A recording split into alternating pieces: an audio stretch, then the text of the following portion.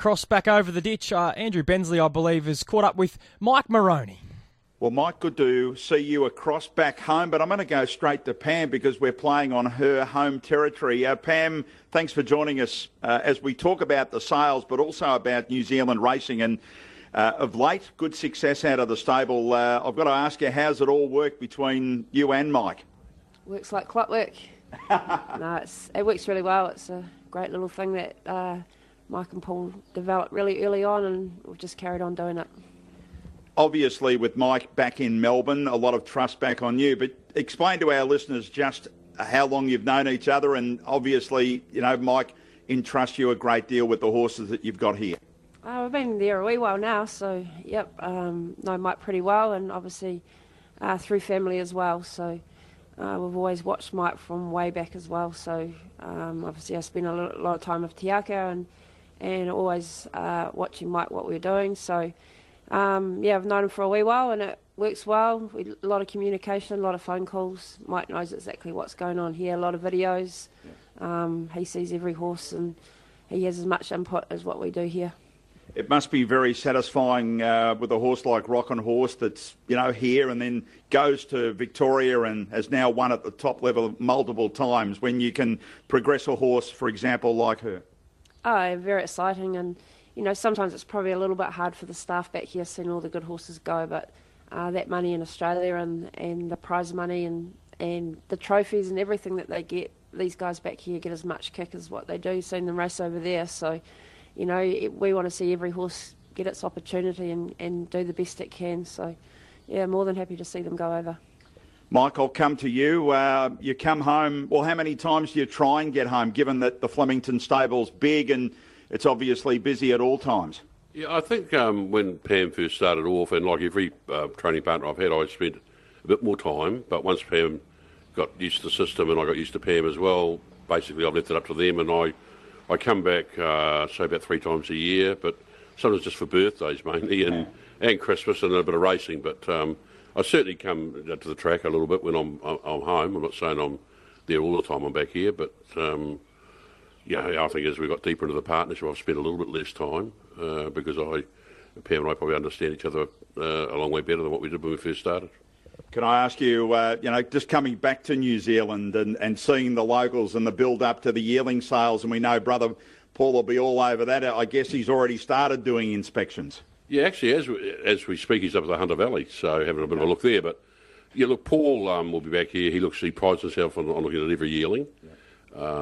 But he's not getting any younger, so he's finding it a little bit more difficult. But, yeah, he's still doing it and still enjoys doing it, which is great because it's not the easiest job and it's a hard period of time from now right through. But I think now that he's sort of doing it worldwide, he's probably sort of sale every month of the year now. Yeah. So he's done well to do all the travelling and do what he's done. But I think for the first time, he's going early to look at something because he is struggling to keep up with... the looking because the numbers are getting higher and higher, especially in the Australian sales. I think he finds he can get back here, and there's quite a few of the horses are local around this area here. Yeah.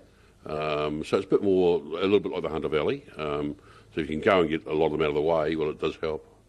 Can I ask you, Mike, in regard to New Zealand? I mean, it's where it began for you. We were at the track for track work at Matamata, and you were talking about the stories of the early days. It's a long road to where you get to at the top. People see you there now, but the hard yards were put in around this area. Oh, yeah. Look, the hours we worked to get where we did, and I've worked as just a stable hand to start with for Dave O'Sullivan, and then in partnership, and we were working through till 8 o'clock at night. We're feeding at 7 o'clock at night with horses, so always long days, but loved it and got used to it, and I suppose it's what you get used to, but like even to a stage where everyone's sitting down there with their head over their roofs there at Matamata now watching horses. We didn't. We had to hide in the stalls somewhere to get out of the rain.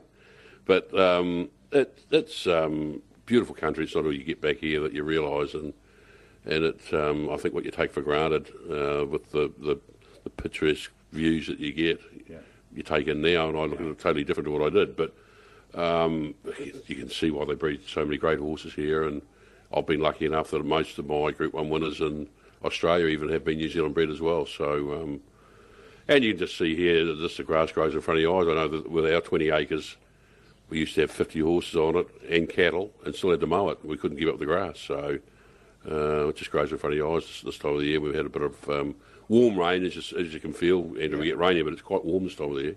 It is. Just one on that point. I mean, we see a lot of horses bought from the international market now, but you know it better than anybody, the New Zealand. You know, a lot of Australians are over inspecting yearlings now for the sale coming up in late January, that they're looking for that specific type, that natural stayer, and there's no better place than New Zealand. Yeah, look, if you want to train a Derby winner or an Oaks winner, this is the place to look. You can't really buy them out of Europe because they're 6 months behind or in front or whatever. So you've really got to. This is the place to buy them. So if we come over here looking for that sort of horse, we're not looking for the precocious type of horse, because we can find plenty of those in Australia. But I think the bone they grow here is cleaner. Yeah. It's just a cleaner bone. I think it's because of the fact that they have so much grass, you don't have to pump as much into them, and grain and that sort of thing. So it's more natural. And I think they stay a bit more longevity for that reason. And we've also got the market here of barrier trials, and we know that the people here are buying to do that. Like we had Tasman Park win this third straight the other day, and he came from barrier trials down the Central Districts, which there's not that many people training down there now, so those trials are not overly strong, and yet we still could sort of work him out of those barrier trials. And I'm sure, the Hayes boys have both really got their kick along from New Zealand breds of late, and have really got them going, and they've worked it out that the horses are probably left here to mature.